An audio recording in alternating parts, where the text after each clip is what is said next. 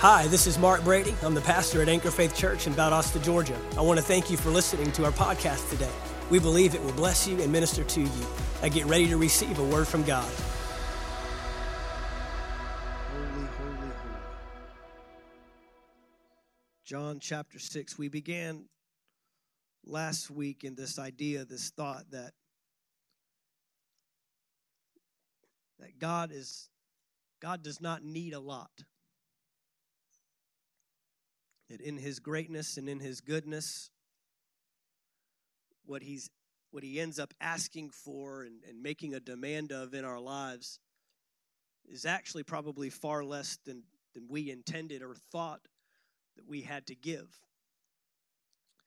We started with this thought that God can always start with what's small. God will always start with what seems insignificant to us, maybe even insufficient to us. But that's where God has always began, and that's what this is the template and the model that he has followed throughout his word. And many times we come with this idea that he needs something great for us, or he needs something great from us. He needs something, that is huge and massive and gets the attention of everyone around you and is just this massive step of obedience. Sometimes we feel like we're taking steps like this, and he's just asking for this. We saw last week with the man named Naaman, a man that was of great reputation, a man that was a man of greatness, a man that had conquered and achieved many great things in his life, a valiant warrior, it says. When he needed something from God, he expected to have to produce or go through these big, massive steps. He intended to bring all of his greatness and all of his achievement and all of his goodness. How many of you know that all of our greatness compared to God's, just the small amount of God's goodness doesn't even compare, right? If we took all of the great things, all of the right things, all of the good things that we've done or accumulated or accomplished over our lives, it would still, the Bible says that our righteousness is as filthy rags. Our righteousness. Now, that's not to belittle us, and that's not to demean us, but that's to put us in our place in a sense that it's not our goodness and greatness and achievement that gets God's attention. It's our obedience. Naaman came with all of his money. He had all these bags of silver, all these bags of gold. He had his chariots and his warriors and his mighty men with him. He came with a letter from the king. And then those were the external, those were the tangible things he came with, but he even came with a great expectation.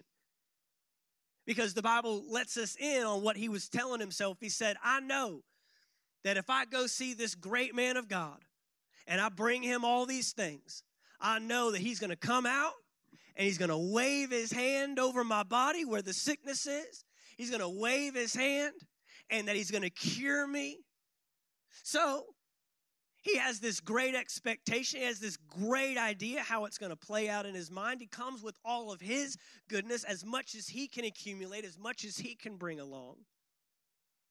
But the man of God sends a servant, right? Sends his assistant out to meet this great man. And the instruction is to go and dip 7 times in the dirty Jordan River. That's the instruction. And Naaman walks away angry, like a lot of times we do, because God doesn't meet our great expectation. He doesn't answer he gives us a small step of obedience, and Naaman walks away in a rage, goes the opposite direction, and thank God his servant stopped him and said, hey, if he would have asked you to do a great thing, wouldn't you have done it?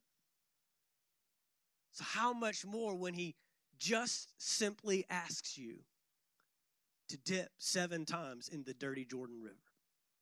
If he would have asked you to do this mighty thing, we have this idea in our heads that when God calls us, God assigns us, and God begins to work in our lives, it's going to be some great, and we think that he's going to bring us before thousands, and maybe he's calling you before tens. Come on. We think that he wants us to rule and reign over millions of dollars, and maybe he wants you to reign over the hundreds that are in your account now. We always picture ourselves doing something great, but we don't recognize that it's the small steps along the way that get us to greatness. See, in these last days, the reason why we're going in this direction is because in these last days, the Lord spoke to me a while back. I was ministering on David. Many of you may remember around Easter time, I was ministering on David, ministering on the anointing and what it means to be anointed, ministering on assignment and purpose. And if you go back to that story in 1 Samuel chapter 16, where the prophet Samuel goes to choose a new king over Israel because King Saul had failed so miserably, nobody in that room believed David could do it. Not even the prophet himself. His dad didn't. He didn't even bother bringing him, and he knew the prophet was coming to anoint a king. We learn later that his brothers, Eliab specifically, looked down on him. When he showed up on the battlefield facing Goliath, it was Eliab that looked him in the face and said, "Why are you even out here? And who did you leave those few sheep with? What are you doing? You have no business being out here." And he watched him get anointed. And it challenged me to ask this question. When God picks the next David, will I overlook it too? Will I miss it too? Will I reject the one God picks because I don't think they're qualified? I don't think they measure up. I believe in these last days, God is going to raise up some people that are going to surprise us. He's going to call some people that's going to surprise us. Maybe that's you. Maybe you're the one that will surprise your family, surprise your coworkers, surprise those even closest to you. But I believe in these last days that it's going to be the ones that nobody thought he would use that are going to usher in this last day revival and the last day return of Jesus himself. I believe that God is still using this template of picking the Abrahams and the Moseses and the Davids and the Isaiahs and the Jeremiahs and the murderous Sauls, and he's going to turn them into Pauls, and they're going to usher in a move of God that this planet has never seen. And I do not want to be the one on the sideline saying, it can't happen. I don't want to be the one found with my arms crossed saying, can't believe that person has a microphone in his hand. I can't believe that person has that much influence. I can't believe somebody would allow that individual that much influence in someone else. I can't believe that God would. And I do not want to be an Eliab to the next David. Hello. I think we're moving in the days where we're going to have to understand God's selection process. We're going to have to get in tune with who God is using, who God is choosing, who God is selecting, who God is rejecting. He rejected Saul. He rejected Eliab. Even though the prophet Samuel said, this certainly must be the next chosen king of Israel. God said, no, I'll reject that one. Checks off all of man's boxes. But I've got some boxes that are unchecked. I've got some things that I'm looking for. I want to be the David, but I also don't want to refuse and reject what God selects. And just as we learned last week, I don't want to call small what God calls big. Dipping in the water 7 times was no small step to God. It was the biggest, greatest thing Naaman could do at that time to receive his miracle. But to Naaman, It was small. It was minuscule. It was insignificant. It was insufficient to provide the miracle he was believing for and the what he was expecting to receive from God. But in these last days, I'm telling you, it's going to be what man calls small that God calls big, and it's going to be what man calls big that God calls, that's not it. That's small in my eyes. That's small in my eyes. That's insignificant. What you call significant, I call insignificant. And what I call significant is what you need to call significant. I want to take you to another passage here in John chapter 6 that will help us understand this. Continue to drive this home a little bit.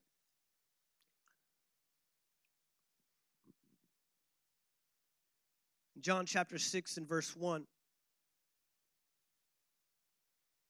It says, after this, Jesus crossed over to the far side of the Sea of Galilee, also known as the Sea of Tiberias. A huge crowd, everyone say huge. A huge crowd kept following him wherever he went.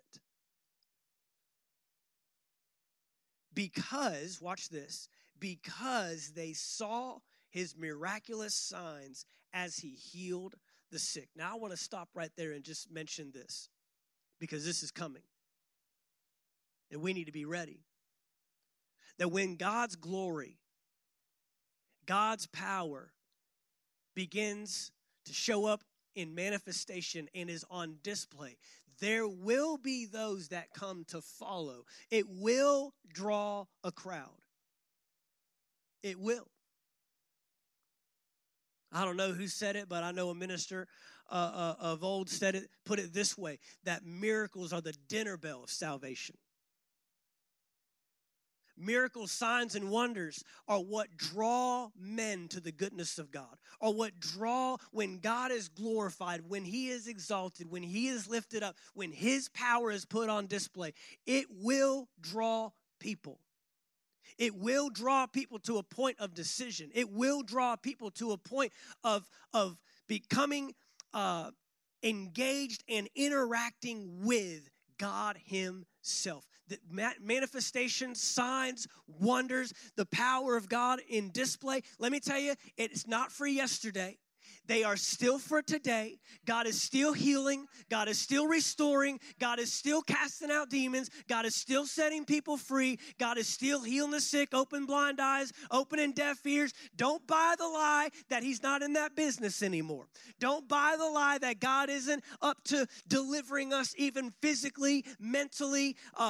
This is not just come and pray a prayer and then one day get taken up out of this messed up world. God wants to manifest heaven right here on earth. And when he does, miracles, signs, and wonders are the norm. What we call a miracle is normal to God. That's where he lives. That's where he operates. When we use the word miracle, we use it in something that is out of the ordinary, don't we?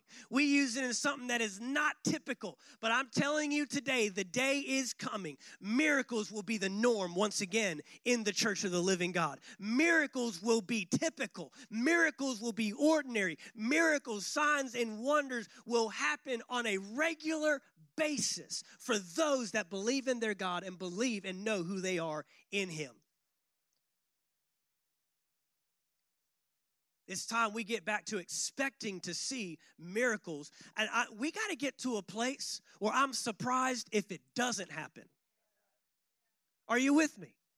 We got to move to a place, the church of God. If we are here to bind and loose on earth what is bound and loosed in heaven, it's time to change our perspective. It's time to quit being surprised when we see God do something, when we see God move in someone's life. We'll rejoice, we'll give him glory, we'll give him honor, but we've got to start having this position of, I knew it would happen. That's what I expected to take place. Some of us get so taken back when a miracle does show up, it's like, where were you at? Where were you at anyways? And thank God for his grace and his mercy that even without us expecting, sometimes he'll move. But it's time for the church to get to a place where this stuff becomes normal again. You want to talk about a new norm? I'll give you a new norm. Miracles, signs, and wonders are going to be the new norm. Deaf ears opening is the new norm. Lame people walking is the new norm. Marriages restored is the new norm. Children coming back is the new norm. Righteousness and holiness is the new norm. It's not just for the few on the outskirts that are the old timers that don't change. No, it's time that this spreads worldwide. It's time this spreads beyond the four walls of the church. It's time that we step up and boldly expect and proclaim the goodness of God. And quit treating the Bible like a history book that happened one time at one day. And man, I bet those days were so nice. We ain't seen nothing yet. The best is yet to come. Jesus didn't go through all he went through so we could sit back and read about it and talk about it in our churches and go out and be no different. That doesn't require a drop of blood being shed. That doesn't require a crown of thorns and stripes on your back. He didn't do all that so we can continue to wallow in our sickness and our pain and our disease. It's time to stand on the word of God and claim what is rightfully ours. I'll keep going till you get with me. This has got to be the expectation. This has got to be the norm for the church. Because if it continues to surprise us, what do you think we got to give to the world? If we hardly expect it to happen, where do we think the world's going to be? Now, the church, this is stuff that everywhere Jesus went, a huge crowd kept following him wherever he went because they saw his miraculous signs as he healed the sick. And let me tell you, when they start following you, you better have something to give away. When they start walking through these doors, they start filling up these seats, we better be ready to give something away. Are you with me? You better be ready to make a sacrifice. Be ready to invest and pour into the people that are coming to see on display what you know to be real in your life. A huge crowd kept following him wherever he went, because they saw his miraculous signs. We have t-shirts out there right now that say, I do go to that church. We are that church. And I'm telling you right now, we're going to continue to be that church in this town. We are that. You go to that church, we go to that church. That church that believes in signs and wonders. That church that is spirit-filled and prays in other tongues. That church that expects the kingdom to come through us, not without us. We are that church. You start to get a reputation a little bit. Don't be surprised. The problem is the people that followed Jesus for his signs eventually abandoned him for his significance. The people that followed Jesus just for his signs eventually left him because of his real purpose, because of his real plan, because of his real mission. Because his mission wasn't to heal the sick. His mission wasn't to deliver the lost. Jesus' mission wasn't to die on a cross so you could one day go to heaven. It wasn't. It's not why he came to this planet. Just so you could pray a prayer and get zapped up to heaven one day. That wasn't his mission. But because people mistook his mission, they wanted the greatest product with as little investment. Hello? So they came and followed him and watched him and stayed with him for all the signs. But then when he really started making a demand on their life, when he started talking like foxes have holes and birds have nests, when he started saying, if you want any part of me, you got to take up your cross and follow me too. When he started talking like that, he's losing them left and right. This guy's a lunatic. This guy's crazy. And they eventually kill him. He was followed by thousands, by multitudes at the height of his ministry and went to the cross all by himself. because they weren't really following him. I mean, in today's day and age, they press a button that says follow, press a button that says like, but they're not really interested in being a part of the mission he was a part of, in bringing the kingdom of God to the earth. So they're following him for his signs. And Jesus climbed a hill and sat down with his disciples around him. It was nearly time for the Jewish Passover celebration. Jesus soon saw a huge crowd of people. Everyone say huge crowd. A huge crowd of people coming to look for him. And turning to Philip, he asked a really weird question. Where can we buy bread to feed all these people? Where can we buy bread to feed all these people? All these people that are just merely following him for his signs. All these people that are just merely following him for his demonstrations and really, just to break it down, for entertainment. Some of them there are there because of their own needs. Some of them are there because they need a touch from God. And this man, and look, I'm telling you right now, when you provide what people need and they can't find it anywhere else, they will follow you. They might reject you until you have what they need. Right? I mean, when you're desperate, you may have laughed at that person. You may have called out that person before. But then when you know they have what you need, that's where you're going. Are we going to be those people? They come find us.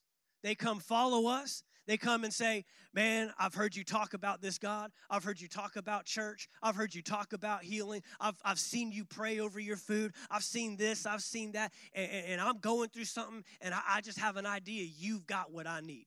I just got an idea. There's just something that tells me that you can help me with my problem. Are we ready for those people to come? So Jesus sits these people down. And he turns to his disciples, and he takes on a burden here that wasn't even his burden to take. This wasn't his problem. He didn't invite all these people to follow him. He didn't request. He wasn't holding a conference. He wasn't charging. These people didn't register for a conference, and now he feels obligated to feed all these people. When we do that, we put up a registration, and then we tell you how much it's going to cost, and then we tell you what the options are, the menu options, and then you select a menu option, or are we going to feed you? He's not obligated to any of that. They came to follow him because of his signs. They're not even really following him. In essence, he could have turned and said, I'll take care of these 12 right here because they've paid the price. They've come to follow me. The rest of this crew, you're on your own. You're on your own. I don't know where you're going to get food. But he turns to his own disciple, turns to Philip. And he asks the question, he says, where can we buy bread to feed all these people? Now look at verse 6. He was testing Philip, for he already knew what he was going to do. You know what I love about Jesus and what I love about ministry and purpose of God is he includes us even though he doesn't have to. And sometimes we take that for granted. Sometimes we take the fact that he doesn't have to use us. He doesn't have to incorporate us at all. In fact, sometimes I think to myself, God, you could do this way better than I could. And if you could get my stubborn self out of the way, you could probably do it a lot. It'd probably be much less of a burden on you to just do it without me. But that's not God's plan. That's not how God operates. God has continuously, from day one, incorporated and involved mankind in his process of getting heaven in the earth. He always has, and he always will. When he spoke man into existence in Genesis chapter 1, he said, let us make man in our image, according to our likeness, and let them rule. Let them reign. Let them have dominion over the earth. You know what he just did when he made that statement? You might not even realize this. He obligated himself to incorporate man in anything he does in this environment for the rest of time. Oh, but God, he's a king. He can do whatever he wants. No, he can't. No, he cannot. One thing God cannot do is go back on his word. He cannot do it, and he will not do it. See, when we have this idea, when we have an unbiblical, undoctrinal thinking of what God can do and what God can't do, then usually where it ultimately stems from is removing ourselves from the equation, moving any level of responsibility, removing any level of incorporation. People today want God to do great things. They just don't want to be a part of the process through how God does those great things. And so we create new doctrines that remove us. We say things like, well, if it's the Lord's will. The reason why you make that statement is because you don't want to be a part of the process anymore. You don't want him to incorporate you. So you want to say things like, well, Lord, if it's your will, because that doesn't require me to have any faith, have any believing, have any action behind my faith. I don't have to be the one looking stupid. I don't have to get out on the front lines. I don't have to say things that are ridiculous. I don't have to look crazy in front of other people that might call me out. God, if it's your will, and then if it doesn't happen according to the way the word is, then I can point back and say, well, mankind today is more and more looking for ways to remove ourselves from the plan of God in the earth today. And here, Jesus makes a statement, even though he already knows what he's going to do. Talks to Philip, and he says, where can we buy? What's he doing? He's putting the burden of the people on the disciples. And today, God is doing the same thing with the world. He's looking at the church saying, what are you going to do about it? Where are you going to buy bread? Where are you going to find the food that they need? We're not going to obligate the world to find it on their own. Quit pointing your fingers at the world. Quit highlighting their sin. Quit rejecting them because they don't fit your boxes. Start finding a way to reach the lost. Start finding a way to be revival. Start finding a way to be sustenance to a world that is lost and dying and going to hell. The harvest is plentiful. The field is ripe, but the laborers are few. But yet he still demands laborers. He still demands that the church gets off of their comfortable chairs in their sanctuaries and goes into the world and buys them food. Even though we might not be obligated, he will find a way to incorporate you in the healing process and the bringing of revival in the world. And it's not just getting on your knees in a prayer closet saying, oh God, bring revival. It's learning to be a part of the process. And if we won't be a part of the process, we ultimately are a part of the problem. A lazy church is a part of the problem. A weak church is a part of the problem. And we continue to dumb down our theology and continue to dumb down what we preach and teach because we don't want to make people responsible for what the word tells us is our role, our assignment, and our job in the earth today. And it cannot happen anymore. We cannot dumb down the word of God to what makes us comfortable. We rise up to the conviction of the Word of God that strengthens us and empowers us to be a part of the process. Ultimately, in this passage, Jesus is not just interested in multiplying bread. He wants to multiply disciples. And so he's teaching them a principle in the process. Because verse 6 says he was testing Philip. That word test means to prove. That word test means to prove. When you take a test, you are proving that you have acquired a level of knowledge. When you go through a test, you are proving. See, a lot of times we think of tests as negative. We think of tests as something that is coming against us. No, my friend, I'm here to tell you today, tests move you forward, not keep you back. Tests advance you. They don't restrict you.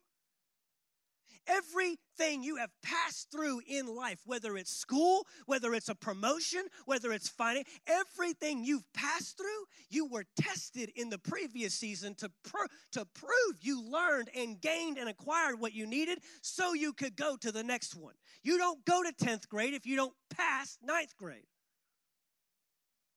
And when we pass people that haven't been tested, then we can't get bent out of shape when they break under the new pressure in the next season because they didn't acquire what they needed in the last season. This is why some of us get stuck or feel stuck. This is why some of us feel like we're going in circles because we reject the test. We resist it. We don't want to be tested in any arena of life. We want to be promoted without testing. We want to pass on to the next level without proving that we've acquired what we needed in the last level. And Jesus says, this is a test to you to see if you've acquired my heart for people, to see if you've acquired how I see people, to see if you've acquired my awareness to the needs of the world. And if your response is, we don't have enough, or we can't do, or that's not my problem, I don't feel obligated, I'm not responsible, man, it's time for the church to start feeling responsible for the garbage that's happening in the world today. It's time to step up and say, not on my watch. Not while I'm here. Nothing should happen in the earth today without the church's permission. Nothing. Sickness doesn't have the right to rule when we have the answer called healing. Anxiety and depression doesn't have a right to rule when we have an answer called peace. We know the Prince of Peace. We know the God of peace. Brokenness doesn't have a right to rule when we serve a God of restoration. It's time this church step up and rise, just as Jesus did in this passage, and say, how are we going to feed them? Where are we going to buy the bread? Where are we going to get the sustenance? They have something. We have something they need. How are we going to get it to them? He turns to Philip, testing him because he already knew what he was going to do, but yet he incorporates him anyways. Jesus, you already knew what you were going to do. What do you need Philip for? What do you need his doubt and unbelief for? What do you need his stubbornness and unwillingness for? Because it's not just about feeding the hungry. It's about raising up a church that sees a need and meets a need. That sees a need and meets a need. There's a principle he's trying to draw out of his disciples through this story, through this opportunity. What Philip might have thought was an obstacle, Jesus calls an opportunity. This is an opportunity. And he's not just interested in the feeding of the 5,000. He's even more interested in the development of the 12 behind him. Because he knows I'm going to be passing on soon. Most of the book of John was written within the last 6 months of Jesus' ministry on this planet. We're at the end of things. We are bringing this thing to a close. We are coming to a conclusion very quickly. He knows I'm going to the cross soon. He knows I'm ascending to the Father soon. He knows that my spirit, my Holy Spirit's coming down and going to live in and come upon these individuals, and they're going to have to get the heart behind what I'm doing. They're going to have to understand the principles. We're not just doing miracles and signs and wonders. We are meeting needs of a lost and dying world. Get my heart. See them as I see them. He's testing him. And many of us are in this same scenario. It's not about the problem that's in front of you. It's about what God is trying to develop within you. Quit resisting the test. Quit resisting. Quit pushing back. Quit saying, no, it's not my time. Quit saying, that's not my problem. And start stepping into what God is calling you to.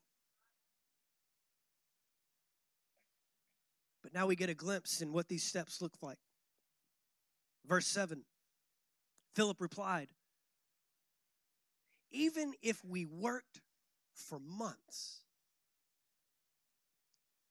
we wouldn't have enough, everyone say enough, money to feed them. Philip replied, even if we worked, if we strived, if we pressed for months, we wouldn't have enough money to feed them. Last week we said this. We said, many times we call small what God calls great. But this week, this is what the Lord wants to show us. What if we call small what God calls enough? Enough. You know, last week I gave you my examples of all the different cities I've lived in the last 20 years or so. Coming from a city that's now the 12th largest city in the United States, Fort Worth, Texas, that I thought when I was living there was small compared to Dallas, Texas, this even bigger area. And then I go to Tulsa, Oklahoma, makes Fort Worth look large, makes Tulsa look small. I go to St. Augustine, makes Tulsa look large, and St. Augustine looks small. Come to Valdosta, makes St. Augustine look large, makes Valdosta look small. But really the question that we have to answer is not what are we calling small, what are we calling enough? Because enough determines if something is small or not. Now, this issue of enough, the title of my message today is Enough is Enough. You ever said that? We usually don't say that about something positive. It's usually, we don't, win the lottery and say, enough is enough. No. We say that about arguments. We say that about our patience. Enough is enough. Right? Come on, we say it about things. Well, God is wanting to turn that around today. He's wanting us to look at enough and say, it's enough.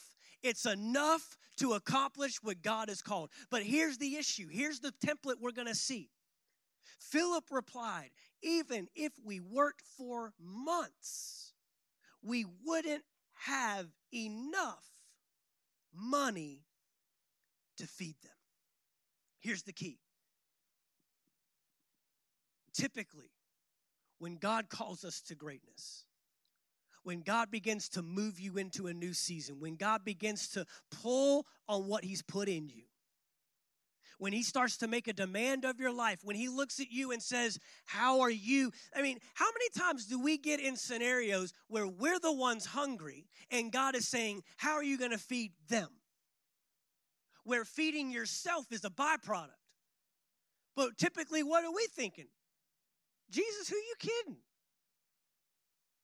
They can fend for themselves. I'm looking for the Wendy's right now. I'm looking for the Chick-fil-A out here. Come on, Christian chicken.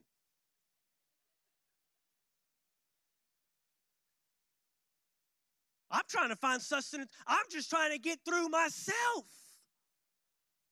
And this is where we're turning this around. We've been talking about this the last several weeks, that the church has to get to a place where we're not constantly trying to meet our own needs. We have to become sufficient and adequate in and of ourselves so that we can start seeing the world the way God sees the world. We have to start getting ourselves in a place, in a healthy place, getting the healing we need, getting the restoration we need, getting the help we need, so that, walking in perpetual sin is not going to put you in a posture to be able to help others get out of theirs. Are you with me? It's a righteous church, a holy church, a one that is called to be the spotless Lamb of God, the bride of Christ, the body of Christ. That's what God is calling on, to reach the world. And if we're constantly trying, if we're taking our source that we're supposed to be delivering to the world and eating it before we ever get it to them, if you're the only one growing off of your time in church, come on. Hello now. If you're just in here today getting something for yourself, I need this, Jesus. I need that, Jesus. I need a word, Jesus. When's the last time you came to the church and tried to get a word for someone else? When's the last time you said, I got to be in that house because if I'm not there, so-and-so and so-and-so and so-and-so isn't going to get what they need from me? Because so-and-so and so-and-so and so-and-so is not in this seat today. You are. Jesus is trying to shift our perspective. That doesn't mean we won't have our own challenges. That doesn't mean we won't have our own issues. But you got to get to a point that when financial stress comes into your life, you can rest in what God has already done for you, because you know, and you quit responding to financial stress like they respond to financial stress. I don't get a lot of amens on that because we're all still working through that. But I'm telling you where our church is going. And we'll be here to help you. We'll be here to guide you. But I will also be here to tell you, now we've walked this road before. We've been down this path before. We've covered this. But you know that you're the head and not the tail. You're above and not beneath. You know who your sustainer is. You know who your God is. You know who your Lord is. You start walking in faith. You start standing on his word, because there's a world out there that doesn't know, and they need you to step up to the plate for them. You know where your healing comes from. Now I'll come and I'll pray a prayer of agreement with you, but I'm not praying for healing over your body again. We've covered it. It's done. It's been done for 2,000 years. Now it's time to stand in what we know the Word of God tells us to do. I'm not going to quit. I'm not going to keep treating your condition as a brand new condition every time you bring it to the plate. I'm going to start reminding you of what we've already covered, because none of that changed. None of this changed. I think there are churches in America today that intend on keeping their people sick, broken. They talk to them like they're sick and they're broken. They do. I've unfollowed about 13 of them in the last 12 months. Because I can't take it anymore. It's garbage. If you're feeling down and out, if you're feeling like this season's overwhelming, why you got us so in tune to our feelings? Why you got us always so inclined to how I feel about everything? You ever notice we don't talk about feelings at Anchor Faith Church? And I'm not denying you have them. I'm telling you that you will never overcome and conquer your feelings if you continue to get the spotlight and attention to them. At some point, you're going to have to rise above how you feel. At some point, I don't feel like stepping out of the boat, but he told me to come and step out of the boat. I'm stepping out of the boat, and I'm going to be able to walk on that water when I get out, because he said the words come. And that's what the word says. It's like a doctor that doesn't want their patient getting well because they keep getting that check every month they come and check on them. Keep you perpetually, I'll get you just close enough till you feel like you're getting better, that you come need me in another 30 days. Look, I'm not insecure. I have no problem training you and teaching you everything I know and everything the Word of God shows us to get you to walk in full health and full liberty and full freedom in everything God has called you, because you will always need a pastor and you will always need a local church, and that is never going to go away. You're never going to get so spiritual, so good, so doctrinal, so biblical that you're not going to need me in your life. So I'm going to teach you everything this word shows. Just like Paul said, I withheld nothing from you. I gave you the full counsel of the word. Your blood is on my life. And I will stand before Jesus for what I give you and what I withhold from you. And everything I withhold from you is an area I can expect you to live defeated in your life.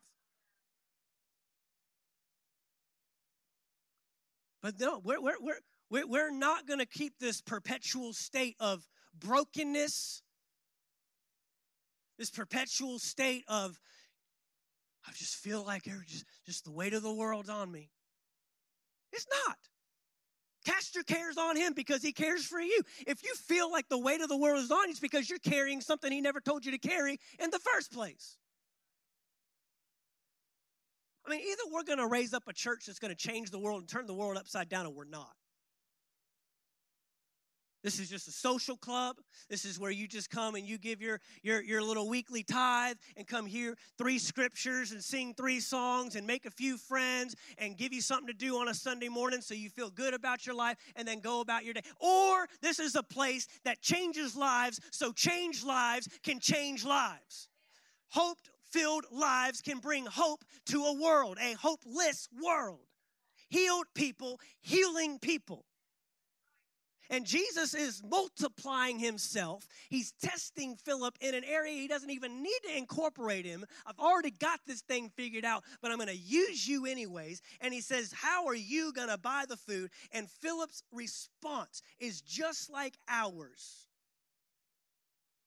So many times when God calls us, it's immediate. Our first response is inadequacy.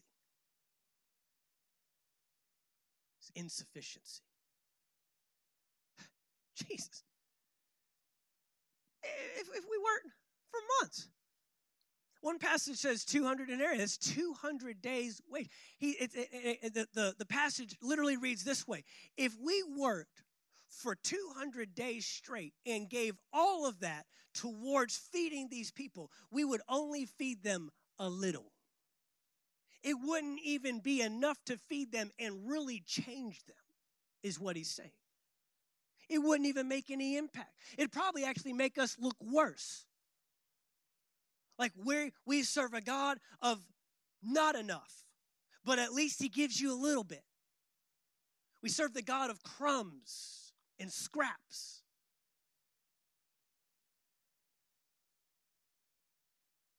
But we do the same thing. We respond just like Philip. You might have the question of, that's not my problem. Why are you incorporating me? Why should I feel obligated to meet the needs of a world that's lost and dying and going to hell anyways? Doesn't think in line with the word, doesn't care about God. Why is that my problem? And he says, no, I'm going to incorporate you. You're part of my process. I know they're just out here just to see the signs, but where are you going to get the food? And then your next response is, I can't do all that. I can't meet that need. And we immediately go right back to calling something small that God calls great. What difference could I make? What difference could I make? I mean, if I was striving and pressing and just straining with all that I have, what difference would it make? I think of people like Chris Musgrove. Y'all know Chris Musgrove in our church. Just recently wrote a book. And he asked me about 100 times, read my book, read my book, read my book. He wanted me to read it and then put some kind of little forward thing or something on his book. I would have read it anyways, but he just Hey, did you read my book? Did you read my book? Got my book? But when I sat down and started reading that book, I couldn't put it down. If you haven't read the book or picked up the book, we've got it in our resources area right out here. You won't be able to put it down. Because it's literally what I'm reading to you today. One small step after one small step after one small step after one. I'm telling you, when that man gets to heaven, he's going to know everybody there. He already knows everybody on this planet. He's going to know everybody at that planet. And he doesn't just know them. They will come up to him and they will tell him the impact he's made on their life. And 90% of them, he won't even realize he made that impact.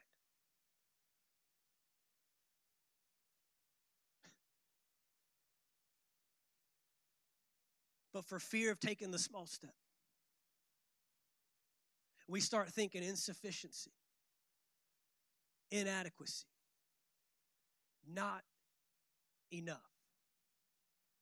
And today's the day we stop calling small what God calls enough. We wouldn't have enough money to feed them. The enemy operates in this arena. Because if the enemy can change your definition of enough, he'll change the action and the behavior that follows it. All of us in this room, myself included, failed to step out because we felt like it was not enough. And the enemy sold us a lie that it'd be better to give nothing than not enough. The enemy bought us, forced us, and manipulated us into buying into a lie. That no step was better than a small step. And Philip here is coming up with every excuse and every reason not to take the step. Not to move towards what Jesus is asking him to do in this moment. Putting a burden on him that feels so great. What was the size of the crowd? The huge crowd. Large. And the enemy gets us in this position of comparison. In verse 8, Andrew, Simon Peter's brother, spoke up. There's a young boy here with 5 barley loaves and 2 fish. Here we go. Watch this. 5 loaves and 2 fish. Here's the statement. But what good is that with this huge crowd? That's immediately what we do. There's 2 things the enemy wants you to measure what you have against. 2 things the enemy wants you to measure what you have against. Number 1, he gets you to measure what you have against your challenge. He'll get you to compare what you have, 5 loaves and 2 fish, to the large crowd. The huge crowd. I mean, we're talking huge like how Donald Trump would say huge. That huge. I can't say it, so I'm not even going to try. But every single one of you are hearing it in your head right now. You're picturing his lips and his hands. You're doing it. What good is that with this huge crowd? Number 2, he gets you to compare what you have against what you don't have. We've all done it. As soon as God shows us the little bit that you do have, the enemy starts revealing all that you don't have. You start sounding like Moses at the burning bush. He just received a simple assignment. Simple to God. A small step. Go to Pharaoh. Tell him to let my people go.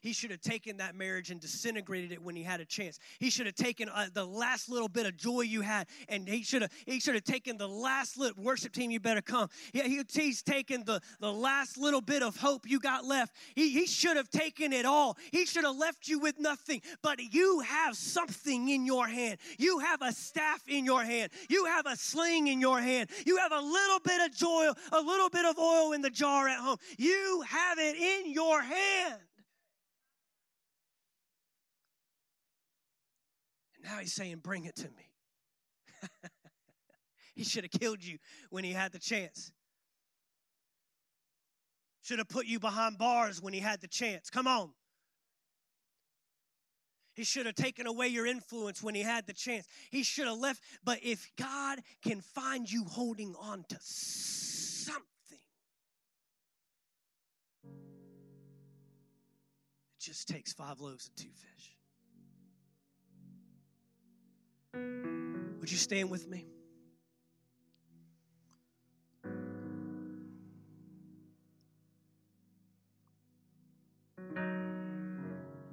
The story goes on to say, Jesus took the loaves, gave thanks to God, distributed them to the people. Afterward, he did the same with the fish, and they all ate as much as they wanted. He turned not enough into more than enough. Because I serve a God that does exceedingly, abundantly, above all we ask or think.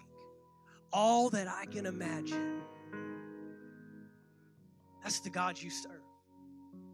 Quit looking at what you don't have. Quit looking at what you thought you would be by this time in your life.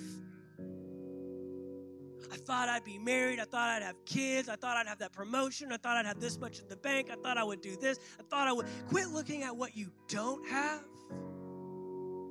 because he's not asking for that. He's only asking for, what do you have? Let's start with that. Let's start with what you have. Tell me what you got. Jesus. I'm almost embarrassed to tell you that just 5 loaves and 2. Have you seen the crowd, Jesus? I didn't ask about the crowd. How much do you have?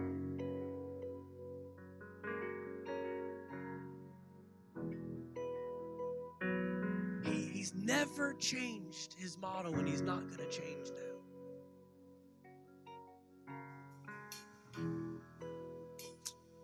I want to read this to you real quick out of Philippians chapter 2. Guys, I need this in the Amplified. I don't think I gave that to you. Philippians 2, starting with verse 13. This is Paul talking about his ministry. This is Paul talking about how he gave everything he had, laid it all down. And I believe it's a glimpse of what Jesus is showing us, what God is demanding of us today in this season. Come on, don't sit on the sidelines with 5 loaves and 2 fish. Don't sit on the sidelines with just a little bit of oil in the jar. We value the wrong things in this world. We value the wrong things in this country. It's time to start valuing a little bit. It's time to start saying, it might be small, but it's enough. It's enough. If you can start with that, God, it's all yours. Guys, we do Here I Am. Here I Am. In just a moment. Verse 13. He says, for it is not your strength, but it is God. It is not your strength, but it is God who is effectively at work in you, both to will and to work. That is strengthening, energizing, and creating in you the longing and the ability to fulfill your purpose, watch this, for his good pleasure. Do everything without murmuring, or here it is, questioning the providence of God. That means his ability to provide.